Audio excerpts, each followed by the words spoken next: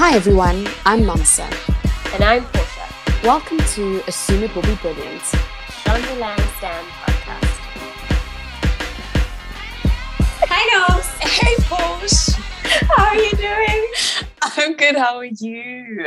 It's been such a long time, oh my word. I know. And this is like urgent bonus episode. So I feel like I'm not even back in like the vibes, of being like the hosts extraordinaires that we are. Yeah, I know. It feels like this is random, but this is fun.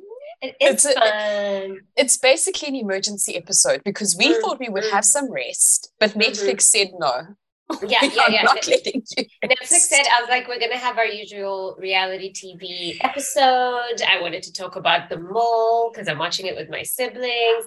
But Loving then, The Mole, yes. Yeah. And then suddenly it was like, oh no, we have a cast of characters that we really need to address. We have to do this now. Love is Blind season 2 wasn't enough. You need a season 3.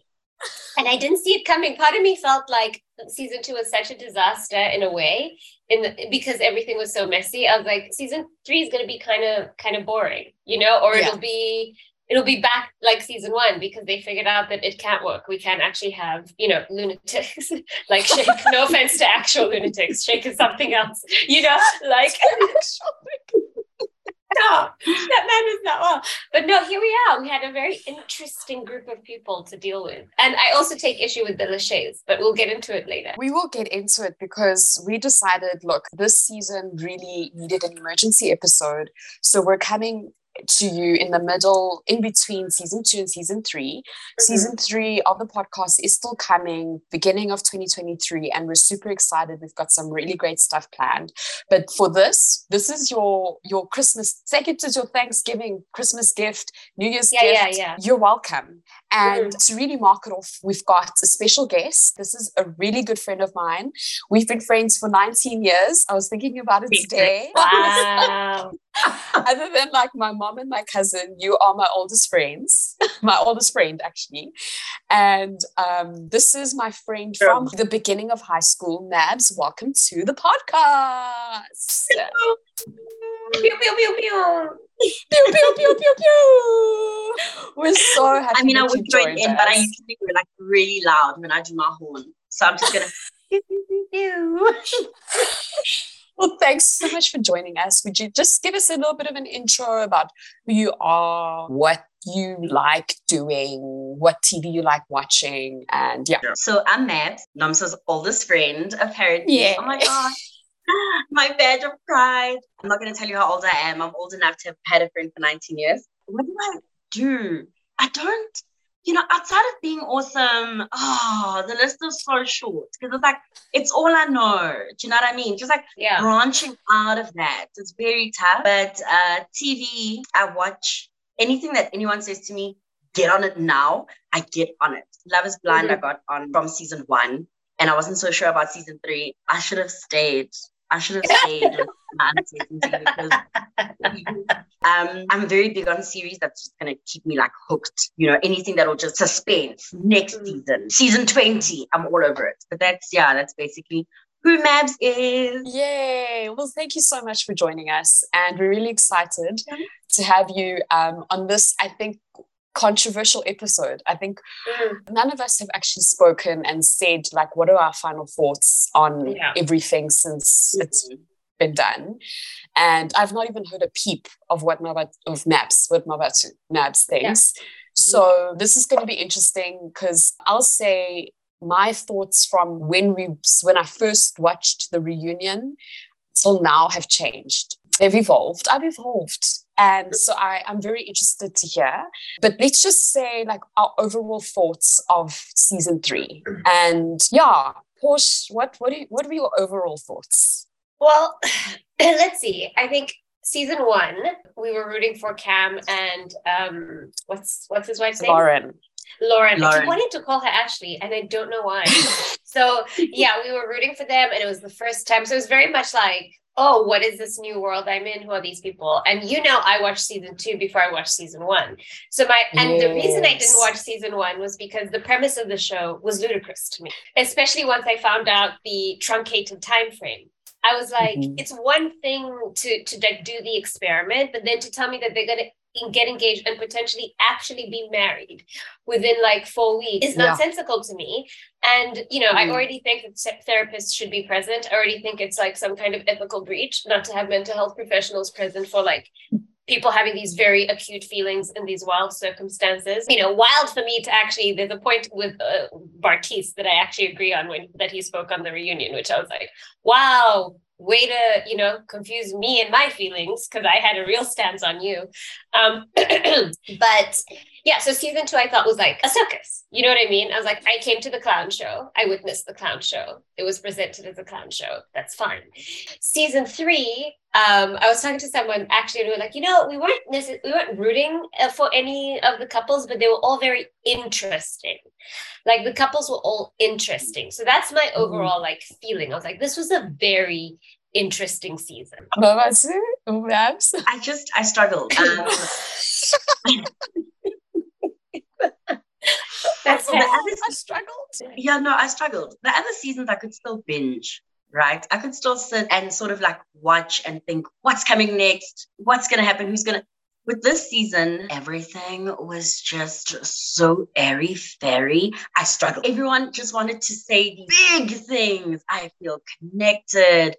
I'm deeply in love. I am so certain. And I thought, I can't listen to this nonsense. I can't. You guys are speaking. You watched season 1 and you watched season 2 and it felt so forced. Like everybody felt that if I don't say, yeah, I really... You know, you're the one I wanna. At some stage, I was just like, oh gosh, and I stopped for like a couple of days. I think up to episode 6 was just it was difficult. It was hard. It was really hard. It was really hard. I didn't connect with any of them individually. I had issues with many of them, but I didn't connect. Yeah, there were just many issues. But look, and then the reunion happened, and I did the reunion today, and I was just like, exactly. So maybe my thoughts have also evolved, but. Yeah, it was a difficult season to get through. It was. I hear you, because now that you say that, when I first started watching the season, what I couldn't get past was everybody's relationships were like you say, airy-fairy. And they declared, this was where they lost me. They declared they were in love with each other, or they didn't, and they just proposed. Then they went on their pre-honeymoon thing, and then they were talking about wanting to fall in love. And I was like, this is the first time that has happened. Where season 1, season 2, these people had claimed already before they proposed that they were already in love with the person. And you felt it too. And I think this one was a bit different in that it felt like it was a dating show and not a serious thing. And then you get to the weddings and it's confusing how we even got here, especially watching the whole season. And this was the first time as well that I felt watching the season. I can't imagine what it must be like to have such elevated emotions at this, you know, on Netflix isn't ABC. It's not going to be aired in the US. It's on an international platform. And there's so many iterations, Brazil, Japan, and so many people around the world are going to see you having these emotions. And there were some discussions that they were having there that I felt, wow, I don't know that I would feel it's so intimate to be having these discussions. It might be cultural, like maybe we don't get it because we don't live in the States and reality TV has been present for very, very many years. But yeah, I do feel, you know, I kept arguing with my friend because I was complaining the whole time I was like, I can't believe you're behaving like this. That's so ridiculous. Like, why would you display? And I'm being mean. I'm not suspending my disbelief and really like, you know, trying to be in their position where they've let go. They're not minding the cameras. They're living real life. But I'm like, you wouldn't catch me in a million years, like having that vulnerable, you know, an experience about joining my life with another person, you know, which just like heterosexuals are going through things. You know what I mean? I think the pressure of marriage is still real. The patriarchy is still so present. Like this societal desperation for like a specific kind of partnership that has a specific kind of narrative is strong. Like that's what I took away from this when I'm watching like Nancy, who is incredible, just individually speaking, just get like the self-esteem it's not here to be found. The concessions and like, I'm not judging. Like I've seen myself. I've been in the world. I have given people things. They certainly did not deserve. I'm really not standing on a pedestal. Okay. I don't know what I'm doing, but I'm not on Netflix showing. This is exactly what I'm saying. The only thing that makes sense to me, which we discussed last season, is money. They must need the money. They must have goals for the money. They get paid to stay there because it has to be some sort of bargain. Like you have to be like, even if it ends up like this, because also even the way Zanab like left cold, I didn't see that coming. Obviously, nobody saw her being, like that. Nobody could have put that in the calculus. You know what I'm saying? But like, you must think like the risk of that, because you could get to an altar, be standing around, and somebody says to you, "No, thank you," like has to outweigh when you sign up and say yes. Like I don't know how many of them are genuinely like, I'm here to find a spouse.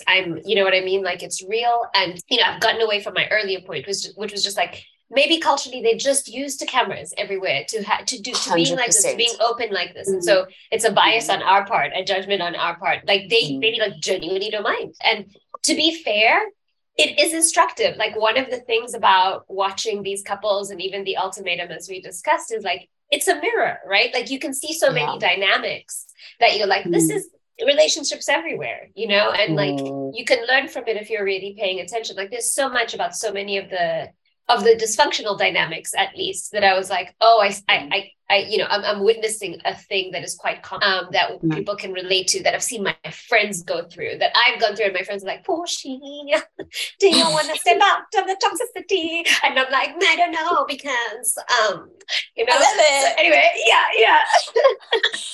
But yeah, I think, look, let's get right into it. Let's get into these discussions about these couples because, we've got thoughts. Let's say there's only one easy one for me, and that's Alexa and Brennan. Mm-hmm. These are the first people that got engaged. Just a little bit of insight. This season was shot around the same time as season 2. It was just aired later. So these people hadn't actually seen season 2. They'd only seen season 1. So yes. So, which makes it even more stark for me, how far apart it is from season 1. Just keep that in mind. So Alexa and Brennan are the first ones that fall in love, and it was all about shakshuka. Love that for them. I don't. I just think you need to connect over other things. To each their own. And they both love food. And it was a nice connecting point for them and happy for them. To be quite honest, I did feel watching them that there was a genuine connection. I felt like there must have been conversations that were not necessarily aired, but you could feel there was a comfortability that no one else had. They didn't have any of the triangle things. They were not choosing between different people. So it felt like they were getting to know each other more than other people because they were not splitting their time trying to pick. So I did feel like they had a stronger base, so to speak. And unfortunately for them, or fortunately for Netflix, season 1 was so successful because of that connection between Lauren and Cameron. And I think the audience is always looking for Lauren and Cameron when we're watching this. And the truth is, I think we'll never find that ever again because it is the second and third and fourth and fifth iteration. And the rules have been set now. So people know what they need to do to sort of get onto the show. But what I did love was when they had their meeting after he proposed and when he saw Alexa. And Alexa is a plus size woman, beautiful. And when he looked at her and he said, yes. And I was like, that was beautiful. My guy. Yeah. Because it was a complete opposite of what Shake was last time. And so it felt like, and also for to actually have a plus size woman go throughout the whole show and not once there be a comment about her weight, nothing about her looks, except that she's beautiful. And that for me was a revelation for this sort of reality TV. So I really enjoyed that for them. Do you guys want to talk about her family? I don't. Hard. I'm gonna say things. What I will say, sorry, Portia, before we move on to the family, what I will say is, look, I'm a plus size woman myself, so it always just feels like life is a lot harder for us. The dress that will look absolutely amazing on the mannequin, you'll put it on and you'll be like, okay, I either look like Humpty Dumpty or Winnie the Pooh, but it not in the cute way. right? I'm just not giving cute right now. And you have so much doubts about yourself and you have so much insecurity. And that she never experienced that for me was just like amazing, you know, and he loved her just the way she was. And the women that weren't her size went through that. And I was just like, 100%. It was so confusing for me, but I really enjoyed that for her. I loved that for her. Congratulations to her. Hats off to Brennan. Hats off to everyone, actually, for not making it a thing. Yeah. I don't think it should be a thing.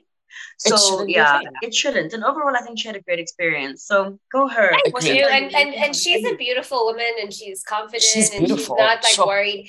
I mean, one thing that I really liked about both of them is that once they were in, they were locked in and done. Like, you know, she talks about it at the reunion and says, like, I was ready to go home because, and I like that about her. She's like, this is not a vibe for me. I'm not enjoying. There's one person I like. And when she told him that, he was also like, yeah, everybody else is kind of off the books for me. Like, I'm in with you. And then they were serious. You know what I mean? They went ahead and did what they were doing. There are things about them that worry me a little bit. Like, I do think Brennan does live on a cloud a little bit. It's just like, love will save the day. And then, you know, he didn't understand that her family was saying, stop being poor. Like, he didn't get it. And also Alexa runs the show. Like, I think she's ultimately in charge. I think, you know, I don't know how they've gone. It's been a year. They have been together for a while at least. So maybe, and, you know, at the reunion, she expressed that she's a bit, you know, she shows more affection. But there was that thing that's true where I was like, this girl has a mean streak. And she's like, wow, we're going to have to change all your clothes. And I was like, you know what I mean? I was like, the flag is at least orange, you know, like... So I had a couple worries about them, but I do think what you're saying is true. They have a genuine connection. About her family, look, they stressed me out. You know what I mean? A little bit. But at the end, at the wedding, when they were at the wedding, like, clearly they have love for each other. Clearly they're all going to be like in or in. You know, there's no out with that family.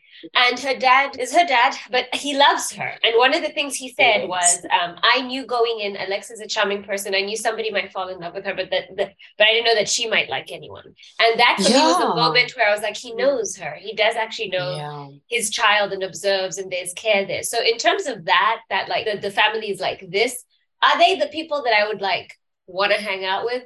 Probably that's a hard no. Even her friends, I was like, her friends were not my vibe. My favorite, like you know, they were just like, I don't know, she was gonna be with a handsome guy or richer guy, all this stuff, and I was like, I don't enjoy this situation.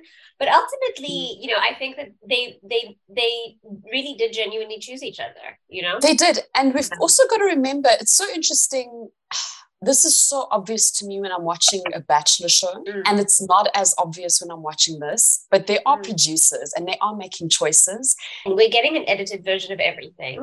And the time frame is wild. They manufacture this dinner with friends, and now you've got to try like have this conversation that's not relaxed, doesn't happen over time, that you don't get, and we don't know what their relationship is now. But yeah, overall, this would be the most quote unquote like boring couple. They're kind of straightforward. They, you know. When he said he wants to convert to Judaism, and the dad was like, well, pick your tool, pick your slipping tool, and we'll convert you today. And I was like, such a jarring thing that we are all watching, because you know exactly what's happening, and it's like so many jarring things happened on this season. Actually, there were so many moments where I was like, okay, so yeah, let's all swiftly move on. I agree. Let's not address this, like, because it's much.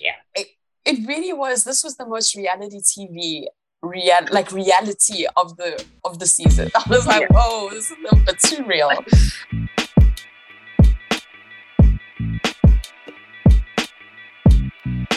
Let's move on. And Raven. Guys, Raven, honestly, this girl. The jumping jacks finished me. This woman had one of the most iconic moments in TV, reality TV history. She's busy dating Bartise and SK, and Bartise is honestly pouring his heart out in the story that I didn't quite understand. I didn't get the story either. All I heard was that's why she was doing the jumping jacks. My mom was cheating, and this man made it public in front of my dad with us and the kids. And Raven's just like, okay, all right. That was an amazing moment. That was such an amazing moment. Her pelvis, she was doing pelvis moves. She was working out, but it makes sense. She literally works out for a living all day, every day. Now she's put in this tiny box to talk to men who are probably boring. Like, I get it. Boring. But also, she was so bored. She was so bored the whole time. That was her predominant stance, And actually, vis-a-vis Barty, that was my favorite dynamic in terms of being able to indulge in pettiness on television, because usually I feel a little bit like, I don't want to be mean and stuff like that. So watching it vicariously through other people finishes me. And the levels of disinterest that Raven had in Bartiz and his whole narrative that he had about how they would match, being in a bar, they're the ones you would put, he really was on his own journey, and Raven could not have been more what are you doing? She could not care less. Leave me out of this, At the reunion she just had this face ugh. She's so bored by Barty. She can't even understand why he keeps saying her name. Initially, I was really rooting for her and Bartiz because I was like, oh, they seem nice again. When that moment happened, I was like, this girl does not care about this man. I was like, run, Bartiz, run. And then she started having conversations with SK, and this girl was getting emotional. And I was like, oh, there's a huge difference here. She actually cares for SK. And he was getting underneath her skin. She genuinely was showing emotion and affection. And it was a completely different person. And you could see there was a completely different level of relationship between them. And you know what I think it was? Is that I think with Bartiz, there's only room for Bartiz with Bartiz. You know what I mean?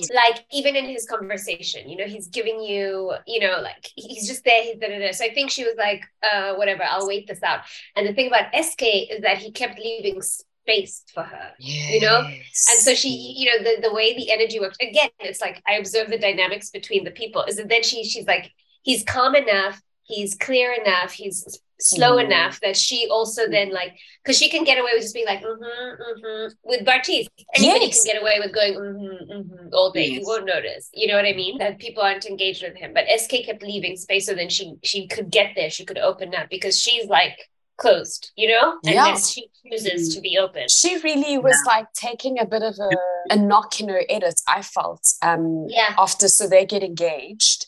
That pre-honeymoon vibe, before they really connected, she was kind of getting a sour edit. And I was like, Raven, girl. But looking back, I thought this is the most realistic out of all of them. You get engaged to a complete stranger in the sense that, of course, you got to know each other, but you never looked in each other's eyes. Yeah. You never touched hands. There was nothing but this emotional connection. But emotion actually is not just words and sharing. It's also connecting via looking in each other's eyes, looking at facial expressions, feeling someone's energy. Yeah. And so the person is kind of still a stranger. And for them to be awkward in the beginning made complete sense. And everyone else, it actually doesn't make sense. How they're so hold me. Oh, it feels like I've known you forever. It doesn't. It doesn't. This person is a stranger. You're looking at a stranger and you're looking at a stranger. Yeah. But even through the whole thing, it started awkward.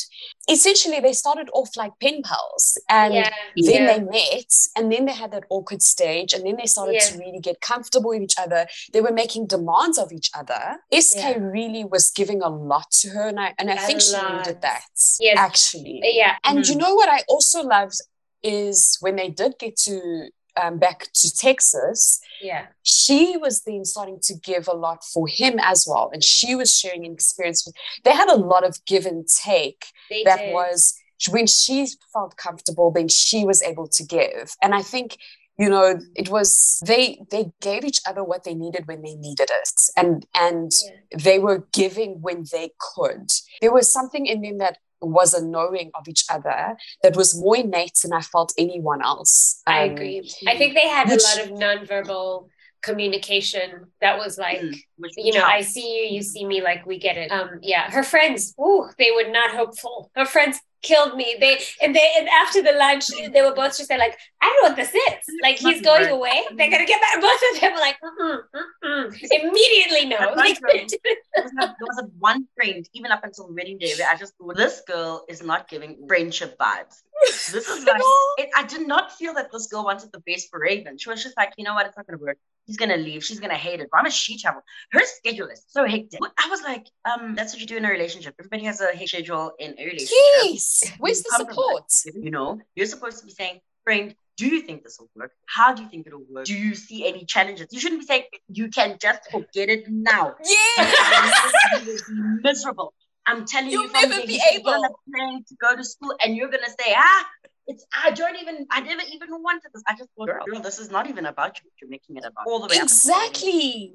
Exactly. And the people who make things about them. I don't know if we're moving on to this couple next. No, wait. I just want to say, SK and Raven, just quickly, when she said, this is where she lost me a little bit, when she said they were speaking about him moving to California to study and everything, and she said, well, I still expect that even though you'll be living, also remember he's going to be a student, you'll be living there, I expect that you will pay the rent for where I'm staying currently. Yeah. In that moment, she must have been thinking in terms of like, we're married. You know what I mean? So we split bills. You know, all of that would play a role. But I'm not going to leave. I'm going to stay where I am. I want my life not to change. I want to do everything my way, but you have to pay half my expenses, but a little bit. Girl, you lost me. But I mean, that moment at the altar, and she didn't look angry or completely blindsided at all. She was very graceful, emotional. I knew that they must have had discussions about it, and it didn't come as a complete surprise for her. In contrast to Nancy. SK would have that much respect for her. That he would tell her, like, here's where I'm at. And she said she wouldn't, at the reunion, they said, were you blind? She said, I would not use the word blindsided. I would say unprepared for like how it would hit me emotionally. But they were always very open and honest in having their discussions, even in discussing the family and what. Anyways.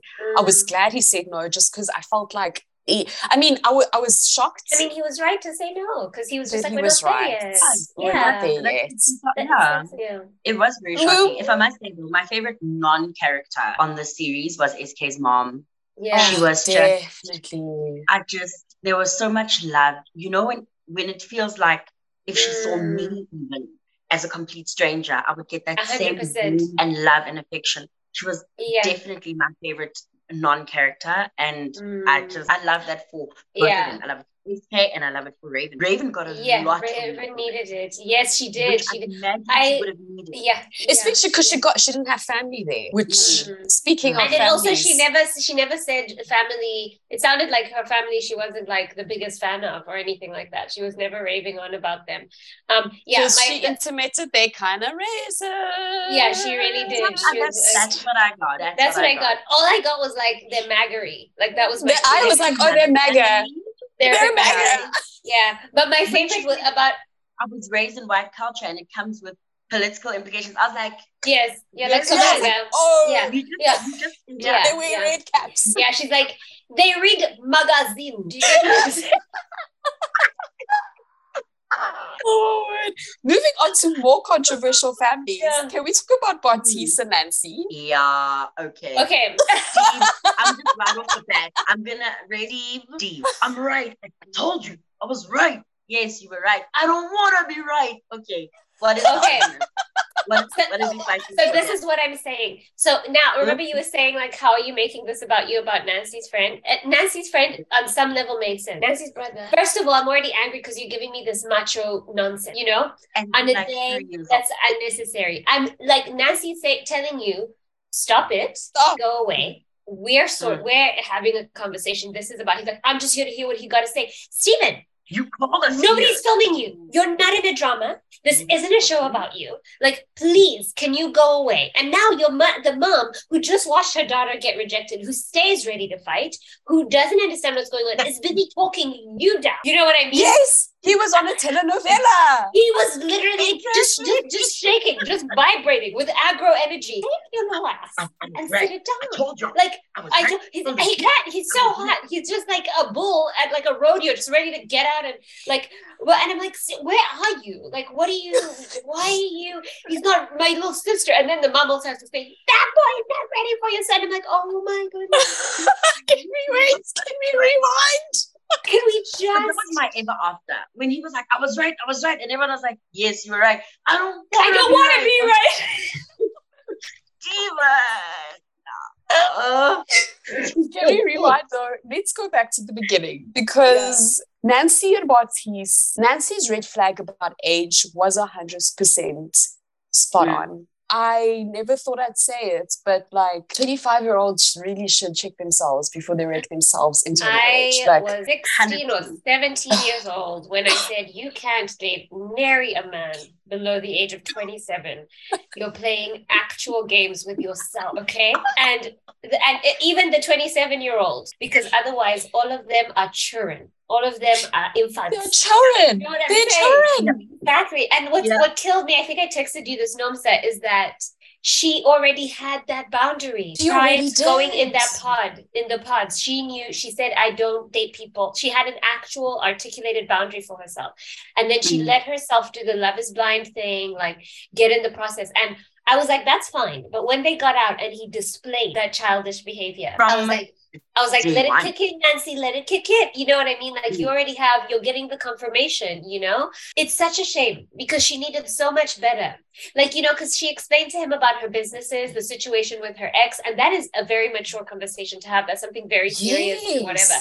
And then he gets there, now he's withholding affection. He's like, the real world, I've got to think about things. Like, her ex is much more involved than like I expected. But I'm like, but then do something about it. Engage. Yes. Be like, I'm feeling this, let's talk about it. Or like, can I meet you? And that was all false. That was all false. And I knew it was false. I agree. His eyes, the minute he saw Raven and was like, wait, the streets are still filled with, you know, big booty chicks or whatever went through his mind. He was out of the marriage game. And now she again the show. The show stuff, no? The smoke show. The smoke program. I was like, honeymoon. And you're like, yeah, you know, and I look at like Raven and I'm like, yeah, she's the smoke. No. But firstly, I just thought poor Nancy, she didn't have any good choices. Andrew was talking about tantric sex, or what was he talking about? Sex. What was it? Remember how to pronounce transcendental sex. And I was like, look, I would love to experience that, but so why are we having this discussion at this stage of the game? Like, this doesn't quite into so much detail. So much. So listen to me. Andrew is also somebody else. You know, Andrew reminded me of like Brennan lives. Andrew, I'll never. This is the only thing. Eye drops. That's it. Yeah. That was where. Look, it ended long before that. No, Andrew was so funny because he was such a stereotype of that guy. You know, I just rode my dirt bike across the Serengeti, you know, because I was searching for some deeper meaning, you know, in my life. I did the money, you know, I really did it, and I just didn't find that. So, you know, I trained in jiu-jitsu and, you know, I conquered my worst enemy, you know, who was myself or whatever. And I'm just going beyond the limits that this world places on you, and I'm just gonna be digging a cave in a volcano next Can I tell you, when you said I did the money thing, I was like, how old are you, sir?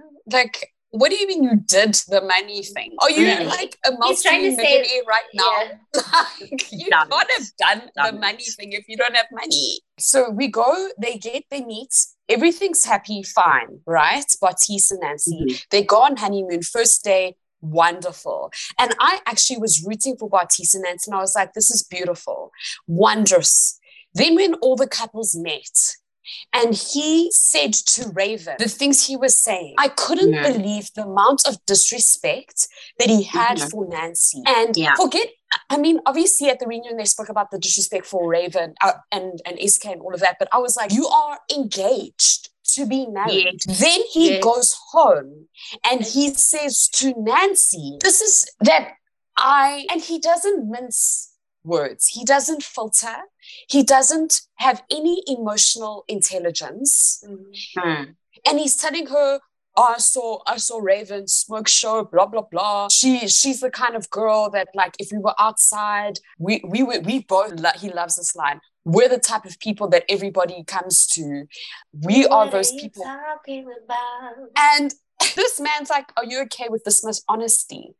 Oh, he says, you know, it was between you and Raven the whole time. Now you can see Nancy's also inebriated. And this woman is trying to put the story together, and she's also trying to understand, why on earth is this man telling me this? And she's like, Raven, because they're so different, and he's like, oh, but you and I connected on an emotional level. He's basically saying you're not attractive. That's what he was saying. That's exactly what he told her. Exactly. That's exactly what he was saying. And at the reunion as well, that video I sent you from the thing, because at the reunion, she's like, well, I watched it back, and I will say, I guess it's brutal honesty. So, like, I thank you for that. And in the video I sent Nomsa, the chick was saying, but his brutal honesty was that you're ugly. Do you agree with that? Like, is that something that Bartise? It's just, Nomsa, you put it well. Like, when you were commenting about Cole and Bartise, and I think you said something like, they think they're being honest, but they're just being a-holes. You know what I mean? Like, they are completely, they were cruel. There's no emotional intelligence. Now, I do have, for me, I mean, we'll get there when we get to Zenab and Cole, but like, I think that there's a difference in which Cole's cruelness emerged and Bartise's cruelness emerged. Definitely. There's also a difference in the way Nancy and Zenab handled it. Because...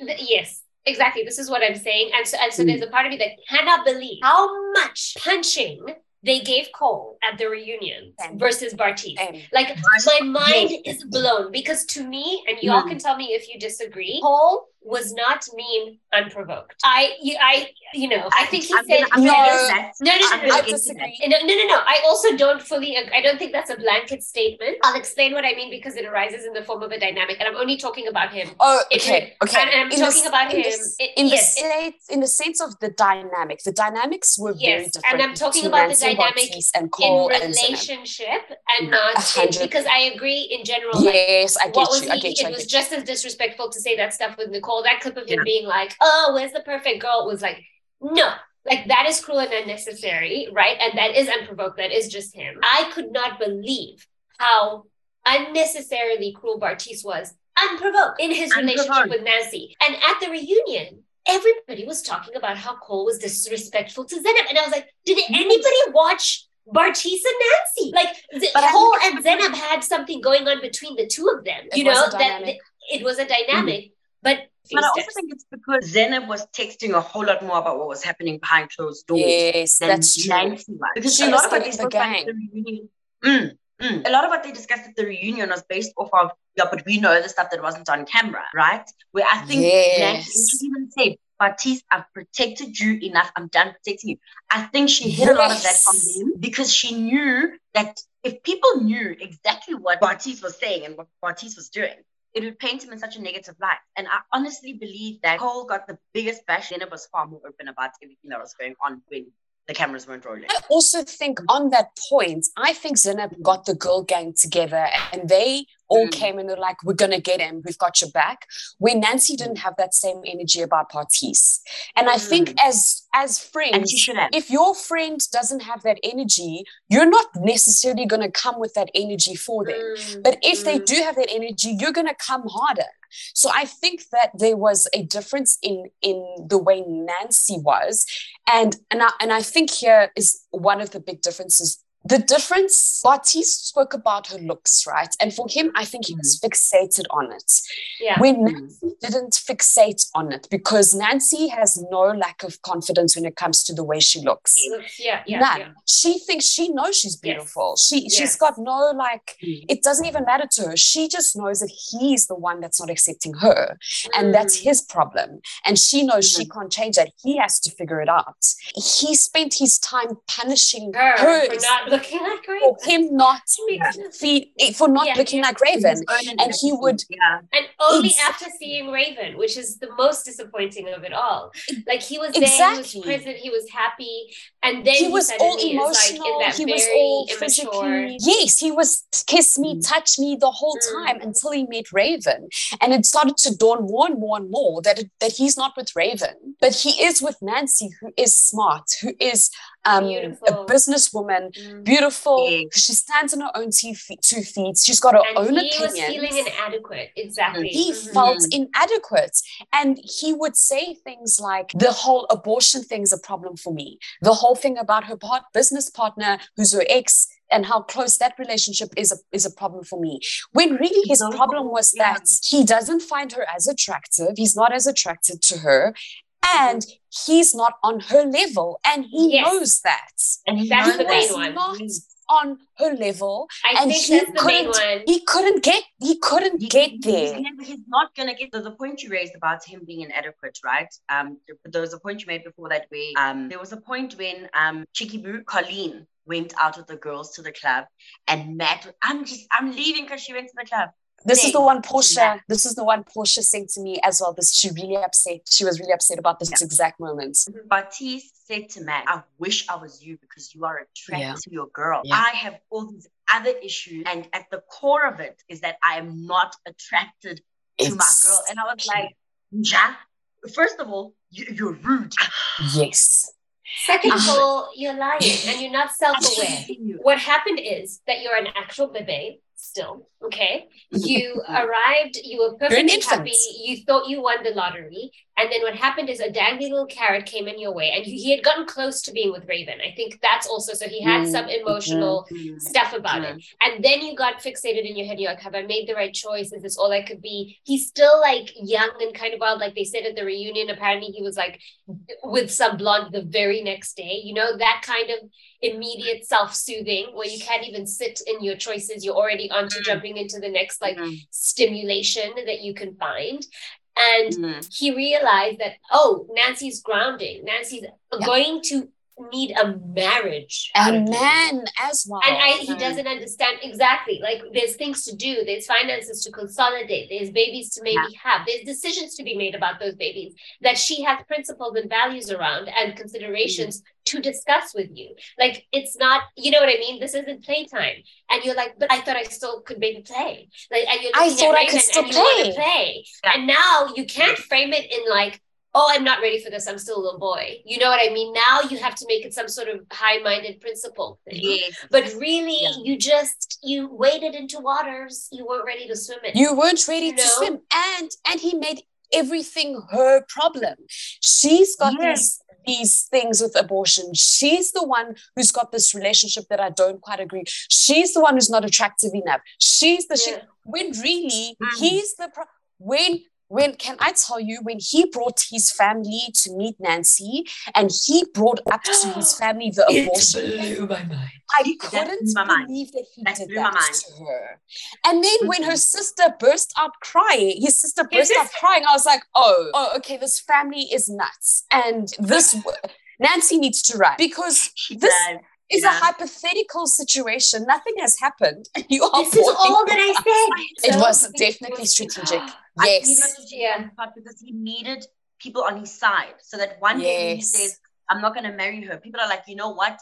This was, his family at least would say, you know what? We get it because the way we raised you and how morally great you are, this makes sense. And I think the problem I really had was clearly for Nancy, this was going to be, she thought this is an ongoing conversation. She was just opening up and it's ongoing for her and for them because that's mature people have an ongoing conversation.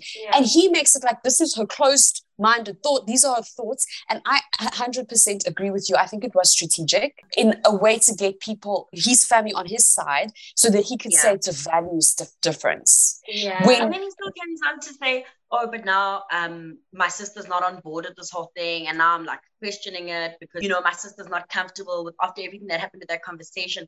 And when there was suit fitting, he still says, I want to do as much as I can to get your approval. And she's like, well, you're happy and I'm happy. Yeah. He was fighting so hard to make her disagree. And I was like, she doesn't disagree. It's over for her. She's accepted that this is the situation you're in. You're the only one, Baptiste, who hasn't accepted it.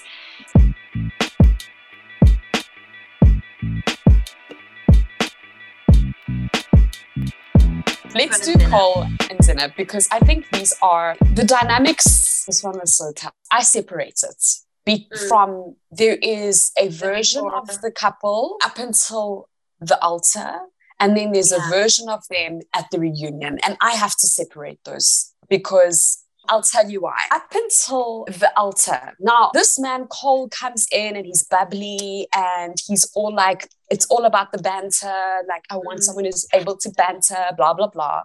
And I think he definitely shows someone who can banter in Zineb, but the banter she has and the banter he has are not actually compatible. They're actually cutting of each other. What they thought was like they can converse and have fun and like, like bounce off each other, was actually they are like they grate each other. I just want us to remember the things that Cole said to Zineb throughout this experience. Because I do feel like watching the reunion, it's easy to forget the things he said because of what the reunion Zineb was like and the Cole reunion was like.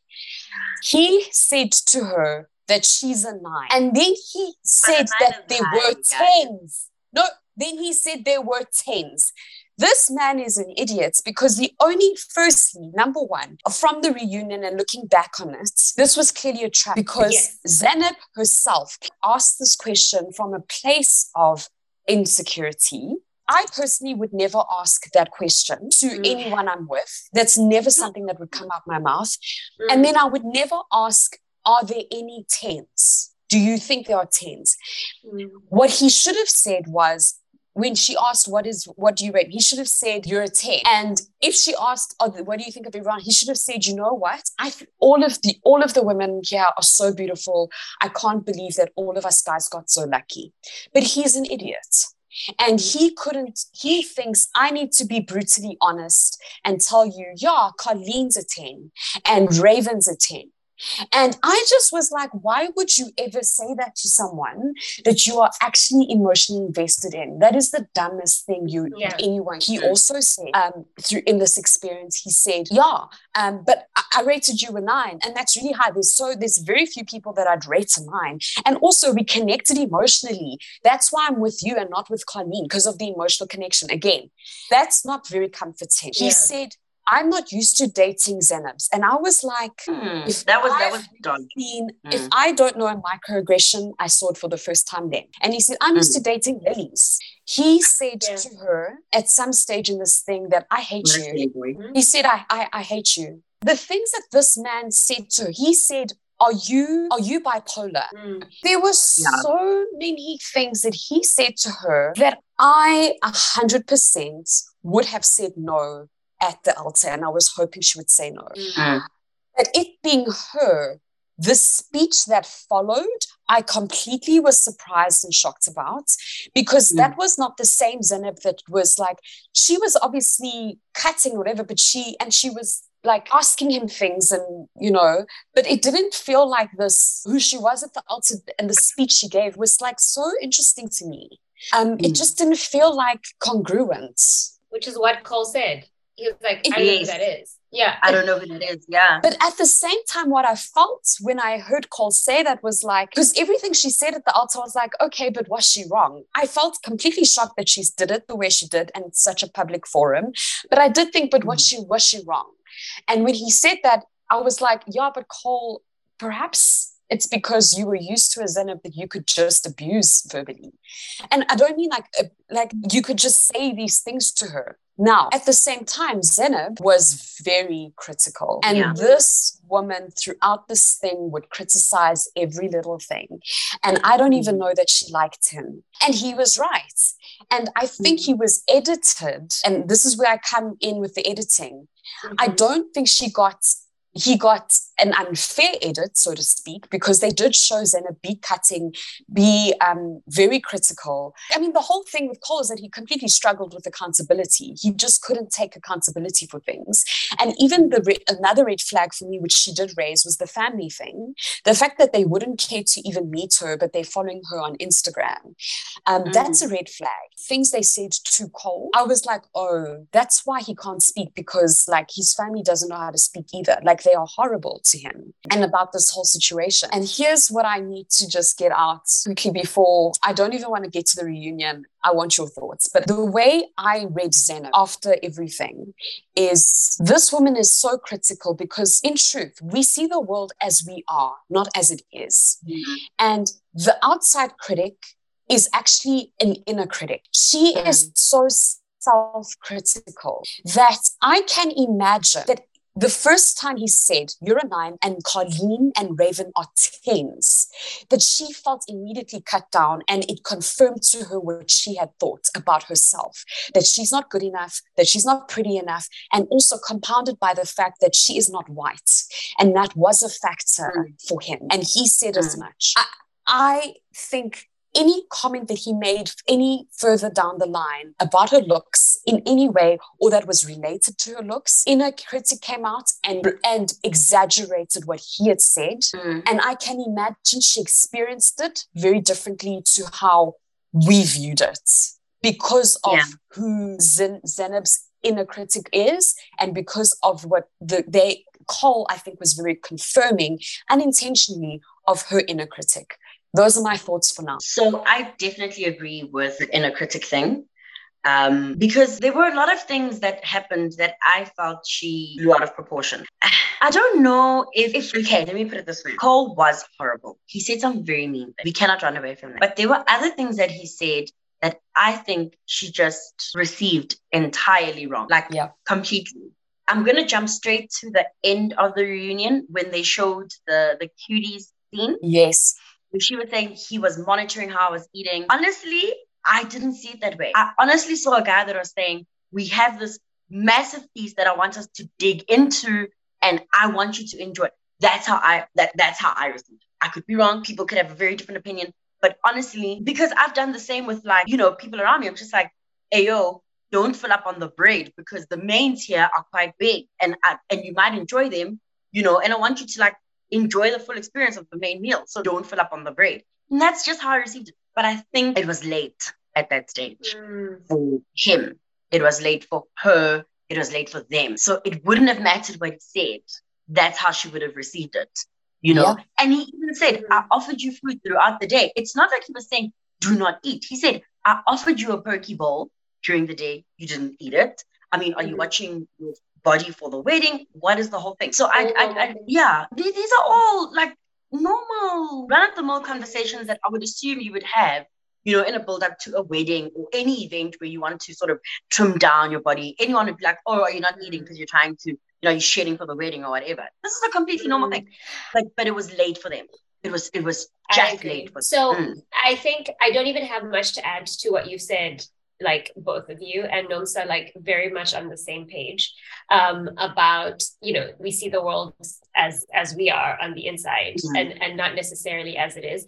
I feel quite strongly, in the sense of when I was like, oh, I'm afraid to share my opinion, is controversial, is because if I had to because the way the thing sort of turned out where it becomes binary, you're on Zanab's side or you're on Cole's side, right? And if I live in that kind of superficial reality where I'm not considering the systems, as you're saying, that are in play, all the different traumas that have played on each person, I actually land on Cole's side, which surprises me more than anybody else, mostly because of my feminist bent, right? And also the expectation that it will be, usually the men are being crazy. For me, ultimately, it is Zanab had insecurities and Cole was immature. And clearly, as you said, from his family, kind of alone. I don't know what supports he has in his life. Even, his friends were there, but they all seem to have big eyes just watching what happened. I don't know that I felt he had people he was intimate with. With the other people, you saw their friends and that sort of thing.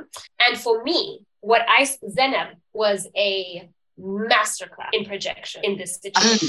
100%. Because she she provoked him. Like, and I'm not saying it's conscious or she was trying to do whatever, but it's that thing of like, you ask, rate me, and then you say, who is higher than you've rated me? And his immaturity then comes into play. He's very similar to Bartise in that he falls into the trap. Whatever comes out of my mouth, whatever comes out of my mouth, I'm gonna say. Zainab did not listen to this man, which was something I noticed earlier on, because he said like, oh, that's a bit cutting. Like, the playfulness is one thing, but that feels a bit like mean and like, okay, this is like a lot. Like, can we whatever? And she would be like, okay, whatever. She was tight. She was tense the whole time. And what makes me angry about the situation, why I call it a masterclass in projection, is that everything she's lobbying at him, everything she's accusing him of, she has done the exact same thing. And and what I think is like the irony, the like sort of gross upside down is that you then get to see, because of the way that the show is, which is just like this giant platform for like this heteronormative like marriage, love, fairy tale, Disney, whatever thing that we're all playing with for entertainment, you know what I mean, is that she got to do that. She got to have the girls on her side and do this thing of, you're the man who destroyed my self-esteem. You're the one who did this, this, and that. You're the one. And I'm like, Zena, you're participating in the thing. You're together. You're not willing to take it. Like, she really, and I get it, because insecure people sometimes do that. It comes out like that, where you have to hold yourself strong and you've got to be like, I'm whatever. And everybody's saying like, I have the utmost respect for you, Zainab. I have the whatever. And I felt, because Cole is young, unlike Bartise, who, as you were pointing out about like his strategy of trying to, get people on his side, bringing things out that are unnecessary, having these conversations inappropriate. And this is just me. This is just the sentiment I have. I do not think that Cole even would have the presence. He was child, like the presence of mind to control what she's eating, to decide that that's like an abusive tactic he's doing. And I agree. What hurt me, and many people were like, oh, look at him, he's trying to gaslight, he's crying now, he mustn't cry. But I felt for that guy, because I'm like, he's being made into a villain that I really don't think he is, to be honest. I felt like they were talking about him like he did shake, like he was a shake. And I don't even believe he was even close to that. And it broke my, like, I mean, he said deplorable things. Please don't get me wrong. Like, when he said like, are you bipolar? I was like, Cole. But you know what else I also witnessed him do is do the low gut punch, because he was getting so like, you know what I mean? Like, buried in the criticism. So he would like, like a child, much like a child, go for the easy, whatever, like say the thing that's like the most ridiculous. And of course the race. Yeah, it was a middle school thing.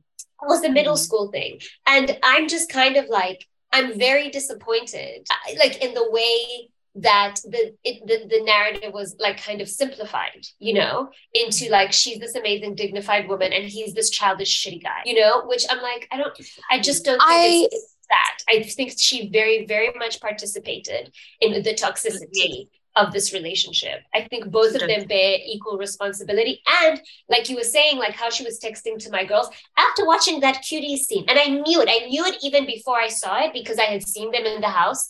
I was like, there's no way that they're going to show me this cutie scene. And what I'm going to see is Cole being like, do you want to eat that? Because that's not his energy. Like, what are you talking about? And so for me, I was shocked about the fact that's 100% Bartise energy.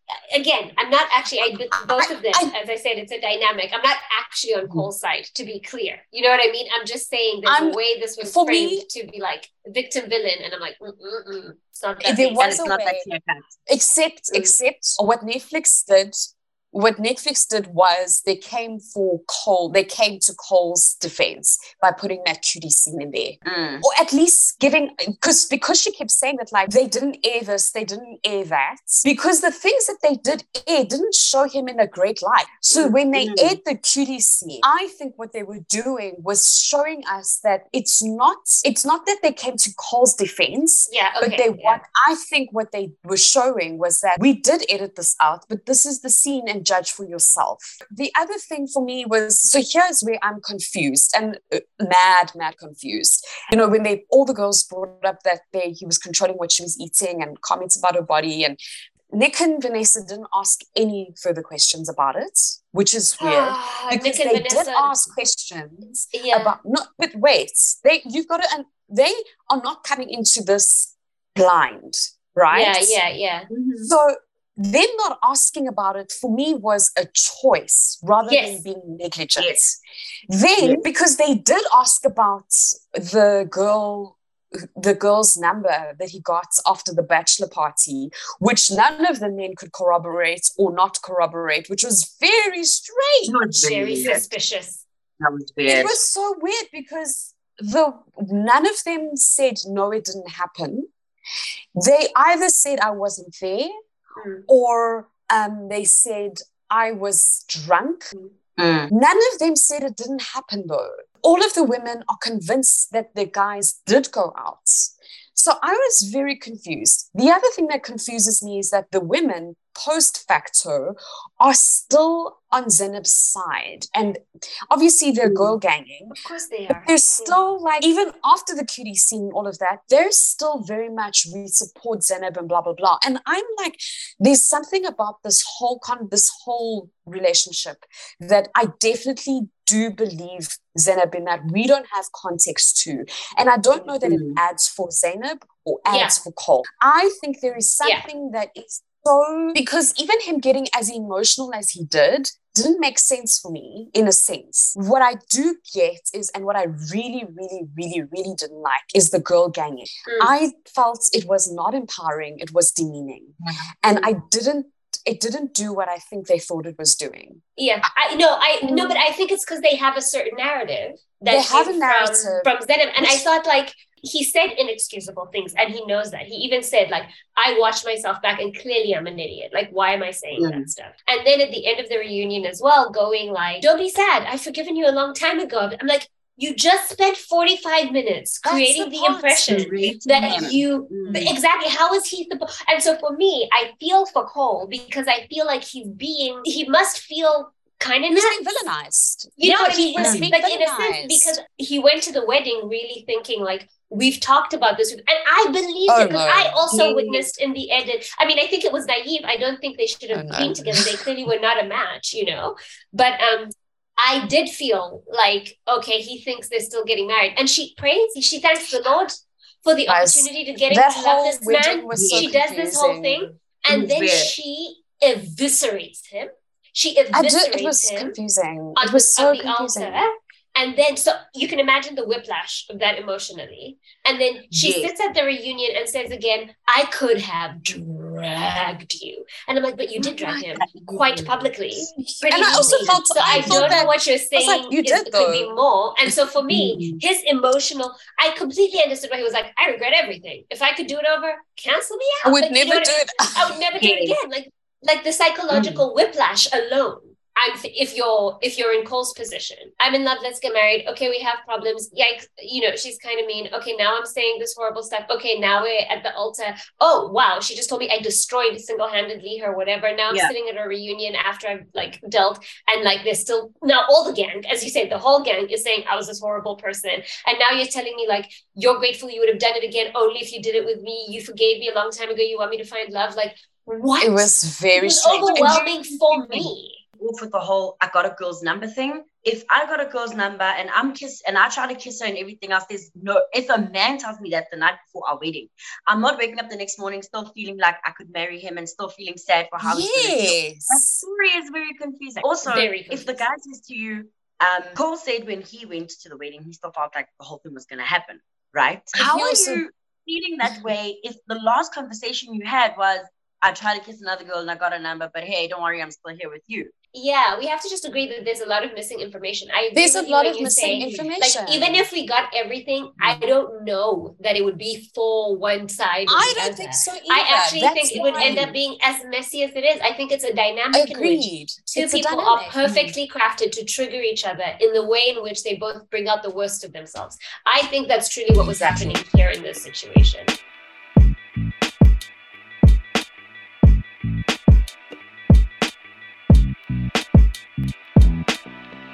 Okay, the last couple, because I just want to say about Colleen, that girl's the one girl that was not there for the right reasons to begin with. No. This girl went from one man to another, trying to get engaged and trying to get on the show.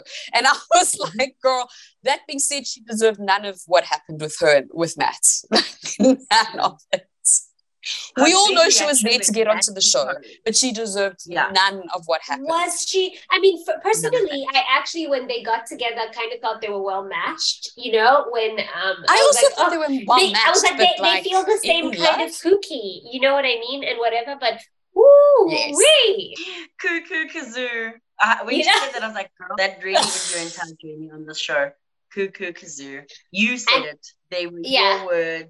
No one else. And and people on the internet are a bit worried about like that she's in a hostage situation. Her face throughout the reunion. Yeah, she's like this. She's deer in the headlights. She's like, we're so happy. Her apology, Colleen was really trying to be like, I should never have existed in that space. The fact that I even had air in my lungs is abominable. I should have respected you and you. And I'm like, why do you feel the need to prostrate yourself before us? I mean, but here's the thing. No. So this is the other argument I had with a friend of mine about that pre-honeymoon area, the thing, and they do the same thing, I think, in The Bachelor or The Ultimatum. They put you in these conditions and give you a bunch of alcohol, stick you in water, create this atmosphere of anything goes, and then wait for something to happen. And they're like, we can't believe all of you are so out of control. Because, and also we privilege that specific type of inappropriateness of you have a fiance, you shouldn't whatever, do whatever. But I also felt like, why was Nancy crying to Andrew? That didn't become... Oh, that was Nancy. I love that was messy. Okay. And that didn't become some sort of like, no. And again, the larger point I'm trying to make is that what these people are doing in these entirely manufactured situations is inevitably messy, is inevitably awkward, because that's the situation that they're in. So for the people to then later come down with the fire and the righteousness of how could you, when they're but for the grace of God, depending on who you got matched with, go you, is just kind of hypocritical to me. You know what I mean? It's just, I just don't have the energy to judge Colleen and like Cole with the fire and brimstone, you know, that like people seem to like think is appropriate. Like, you know? I don't have the fire and brimstone, but I did feel it was inappropriate, and specifically because Bartise was trying to get something out of Raven. Like, he wanted her to agree. He wanted her to validate, and agree. Yeah. Colleen and Cole were flirting, and for me that felt like icky, because they were also talking about in any other situation outside of here, if we met in a bar. I kept thinking, like, then you should have gone into a bar. Like, just be with why are you here? And the way they were acting was like, for me, it was like, you guys are in your 20s and you shouldn't be getting married to anyone, because you should be able to go flirt in bars and like do this thing. Why do you need to attach yourself to someone for life? Because clearly that's not where you are. And it just didn't feel, but the fact that she went and spoke to Matt afterwards, I felt, okay, this shows to me that Colleen, even though she wasn't serious in the beginning, is a serious person, and she actually really likes Matt. His reaction, while I thought he was justified in feeling some type of way, the way he acted was completely out of line. There was no reason for her to have to apologize so grandiosely, even at the reunion. It was absolutely, I just wanted to hug her because she needed it. I really hope that they have spoken about Matt's anger issues, because I feel he clearly hasn't fully processed his situation with his ex. Because betrayal, like cheating, and remember his ex had a baby with that other person. Yeah, it's traumatizing. Does do a number on you. You know what I mean? I can't imagine. So I'm like, I hope, but his reactions, he gets super It's mean. Too much. He yells, he shouts. He's punishing. He's leaving. He's really making like, how could you do this to me? Like, again, no, that's the thing that drove me a bit nuts. I'm like, several people in these situations are not taking accountability. So the fact that we're sitting in this reunion and acting like Cole is the only person. That's my other thing. Blows it my was mind. So imbalanced, because they never questioned Matt about how he reacted to things. And even the fact that he again went to punish her after that conversation with Zanab, and he went to go punish Colleen. And then he again went to punish her after she went out. And again, he was punishing her for this and that. And I was just like, my guy, you need therapy and not Love is Blind. Yeah, and I think Yes. And a lot of the things that people don't think about in this show, I think, is like, let's say you get the outcome that you want. Like, remember, for instance, when, Zainab was bringing it up again with Cole about the situation, and they had that whole fight where she's like, well, maybe we shouldn't. He's like, well, maybe we should swap fiancés or something. You know what I mean? And then my thing is like, what happens if you get yes for an answer, Matt? Like where you're like, I don't want to be taken for. That's how I know that you're in these push-pull ropey dynamics, is because the things you're putting on the table are ultimatum. You know what I mean? Yeah. The things you're putting on the table are like these blow-ups. Or say, for instance, Cole had said like, you know what, you're totally right. I'm controlling what you eat. I'm being a terrible person. I'm doing like, then what's in it? You know what I mean? Then what? Like, what do? We either are going to resolve our issues or decide we're incompatible. The situations where they're both sitting in there blaming one another and wanting somebody to just be like, yes, I'm the bad guy, is like never going to get you what it is you think it's going to get you, you know? But ultimately, what I think both Matt and Zainab wanted in their relationships was to have the power. Every time they wanted to be the one. I think Matt's one came from a perspective of feeling disempowered in his previous marriage. And so he wants to always be in control of where the relationship is at. So he wants you to come beg for forgiveness so that he has the power because he didn't have it before. Zainab's one is she's insecure. So when he said what he said about her not being a 10 or whatever, she then decided in that moment that she's never going to feel like that again in the relationship, and she wanted to be the one in control and have the power. And I think because of that, it's always power. It's always power. And I really hope that Matt and Colleen, the fact that they're not living together is like, I love it. And the story makes sense. Like, I didn't find the story not making sense. But let me tell you, nothing gives me the heebie-jeebies more than a man who sits that close to a lady with his arm like that. It was giving me control. As you said, it's a power thing. And she's sitting there like blinking with her large eyes. And the reason why is because the Lisas and nobody has any amnosity. Like, she's just working hard to speak and like she just didn't feel relaxed to me. So my hope is that they actually are, you know what I mean? And you know, he said those nice things about how hard she works and he cooks her dinner. So maybe it's there, and maybe they've made the right decision for themselves to not, you know, force that. Because again, and I agree, mostly because of the wildness of the experiment. You simply should not be engaged and married within 4 weeks. And I think the only couple that's still together so far is Cam and Lauren. Who else is still married? Barnett and Barnett and Amber. And Amber, right? Are those the only two? From the first season. But season 3, they've got 3 couples that are still together. So they're all together. It's just Raven and Iska are not married. Again, I still do think Colleen and Matt are actually well matched. I just feel like they need intensive therapy. And I can imagine that this particular experience was traumatizing for Colleen. For Colleen. And I think Matt's previous experience in his marriage was traumatizing for him. And he was expressing his trauma at her. And I think they both need to go through counseling and marriage counseling before they do move in together. Yeah, because we also forget the compounding for Colleen, which was like the first 2 rejections and her being very like, thinking about that and then glomming onto him, and now he's doing a big push away, come back in, push away, come like that's a lot. It's very much. It also feels like she held on tightly, or as tightly as she did, because she didn't want to feel that rejection. Exactly. And I honestly hope that by the time they do live together, they've worked through a lot of their issues, because I don't want it to happen. I really don't want them to happen in their current state. They're just, it's going to be toxic. And with him, it's going to be going from one toxic to the next and then trying to be in a proper relationship after that. Because he doesn't trust women.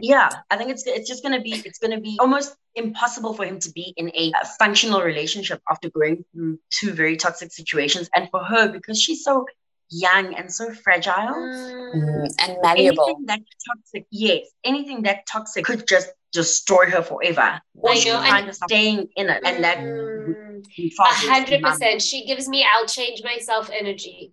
You know what I mean? And like she's ready to, and out of love. And that's the hardest part. It's out of love. I don't think she does it for any other reasons other than that simple desire to love and be loved. But what a ride this season. What a ride. I'm rooting for everybody to find their happiness.